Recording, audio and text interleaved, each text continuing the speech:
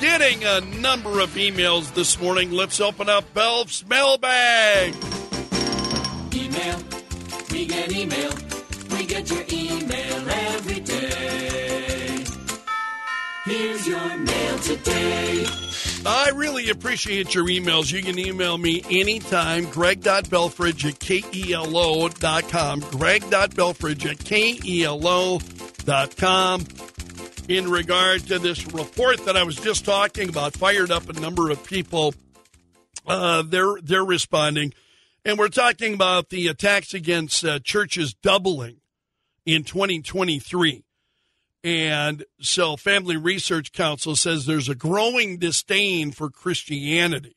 So let's get to your emails. Harold says, I believe there is a correlation with the push of wokeism and social systems that denigrate and minimalize two-parent families, he said.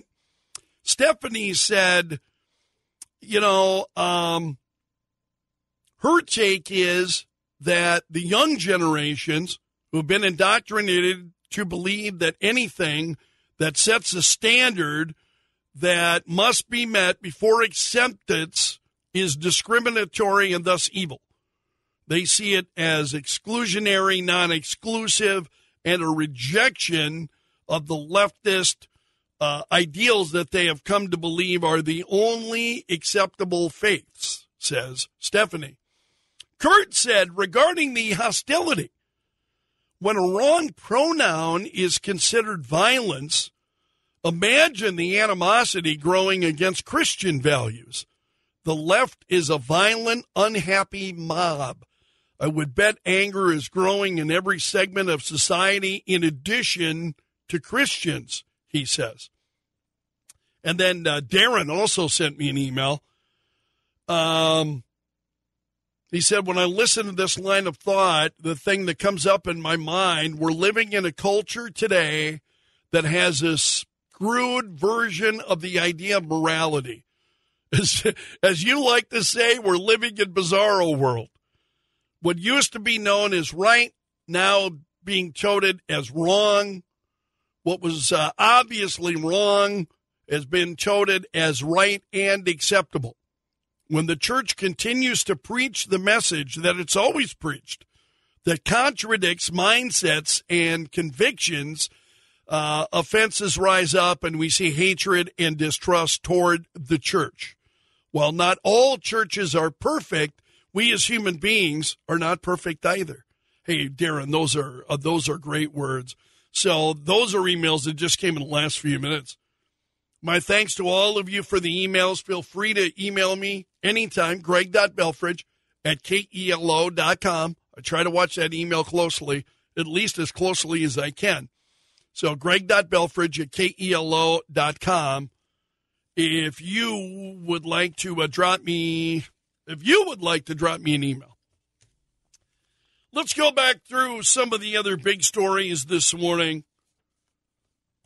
and touch on at least the big news. By the way, that young man who lit himself on fire and shouting "Free Palestine." Did you hear Fox News reported he has since now died? He died because of lighting himself on fire. That's been a big story this morning. Also, Donald Trump, it certainly was not any surprise to me. I don't want to assume what may or may not surprise you, but it certainly was no surprise to me that Donald Trump defeated Nikki Haley in the South Carolina primary on Saturday night. I think what I found amazing, there were a couple of things. First of all, the race was called as soon as the polls closed. In other words, it wasn't even close. It wasn't even close. So the polls closed, boom. Trump was announced as the winner. And what's amazing is numbers have also been released in terms of how much Donald Trump spent in South Carolina. versus how much Nikki Haley spent in South Carolina. Did you see? She spent $16.5 million in South Carolina, her home state. She spent $16.5 million. Donald Trump spent $1.3 million. It's evidence again that, here's the thing: when it comes, money doesn't necessarily win elections. And we see this happening again. Money certainly can win elections, but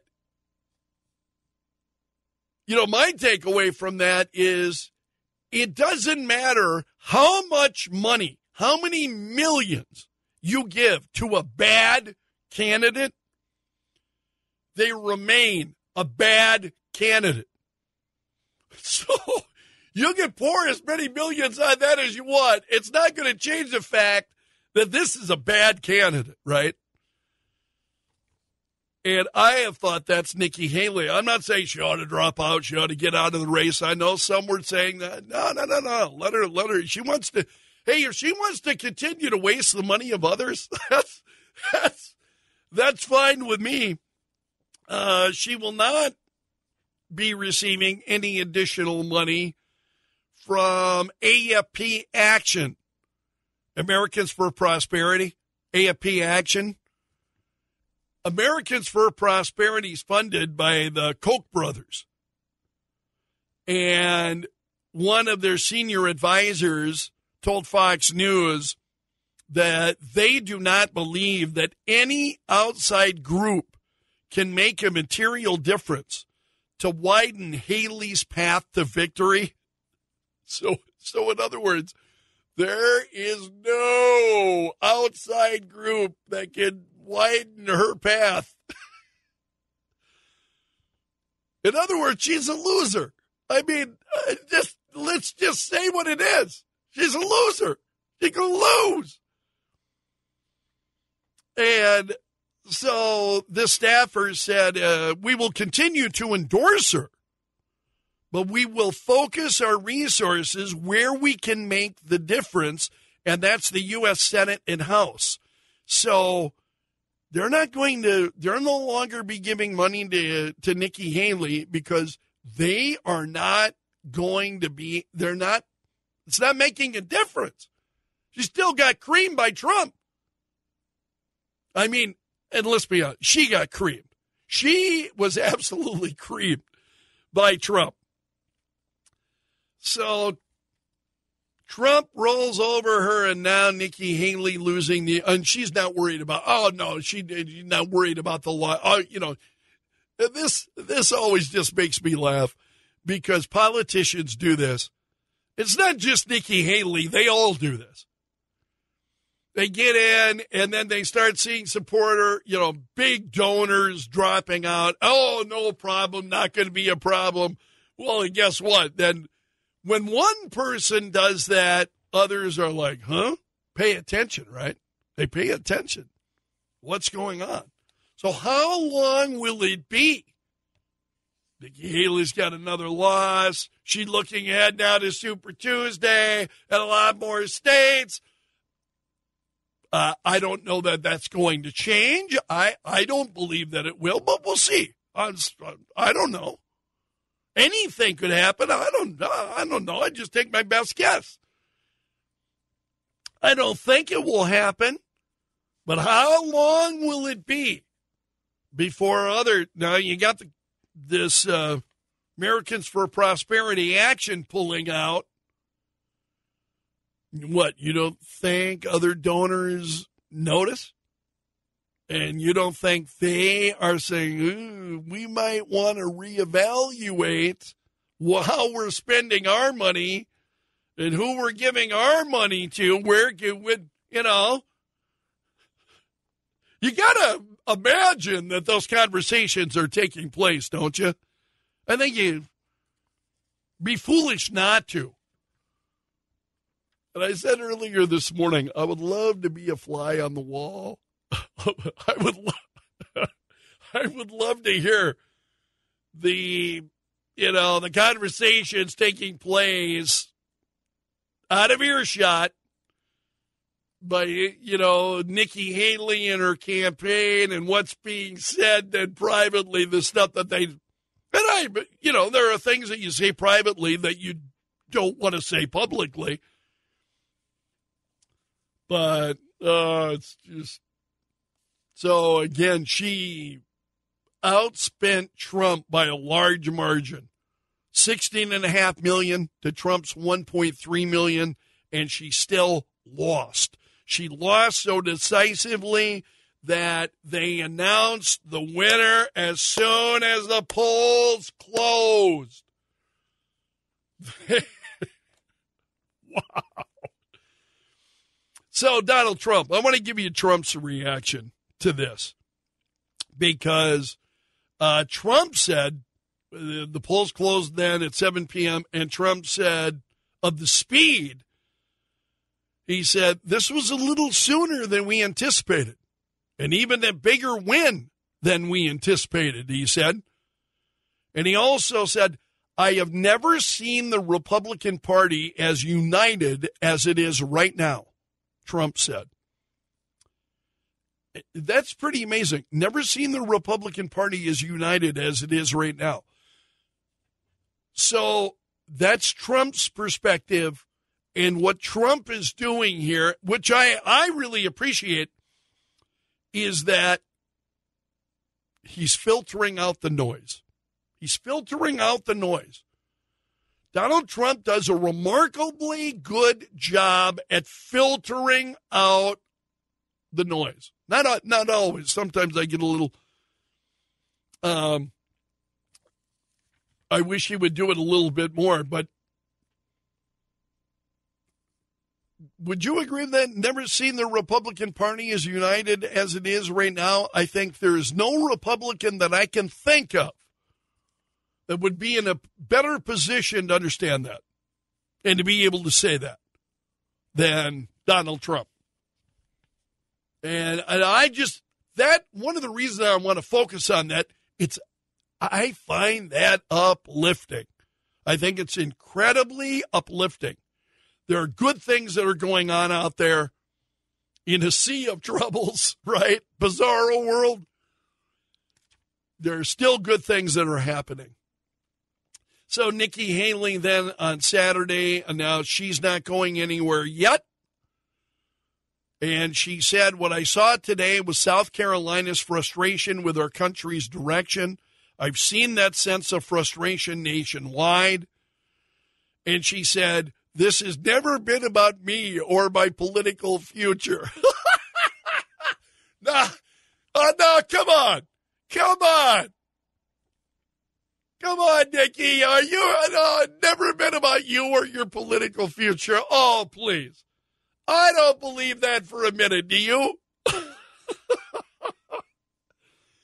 I hear that she doesn't, and I've told you this before. I thought, boy, she really doesn't understand how her words are being received by people. And when you're running for president, that's kind of, I would think, fatal, right? To your contest. If you're not perceiving things and how people that you want to vote for you. So this isn't a Democrat trying to appeal to Republicans, right? We're talking about a Republican trying to appeal to her own party, saying it's never been about her or her political future. Really?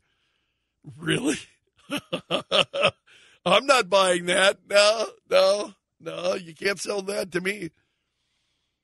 And then, she says some things I agree with. She says, we need to beat Joe Biden in November. All right. Okay, I'm on board with that. She said, I don't believe Donald Trump can beat Joe Biden because Trump drives people away. What is it about Trump that drives people away? What is it about Trump that drives them away? I think a lot of people there get personality, right? Personality is such.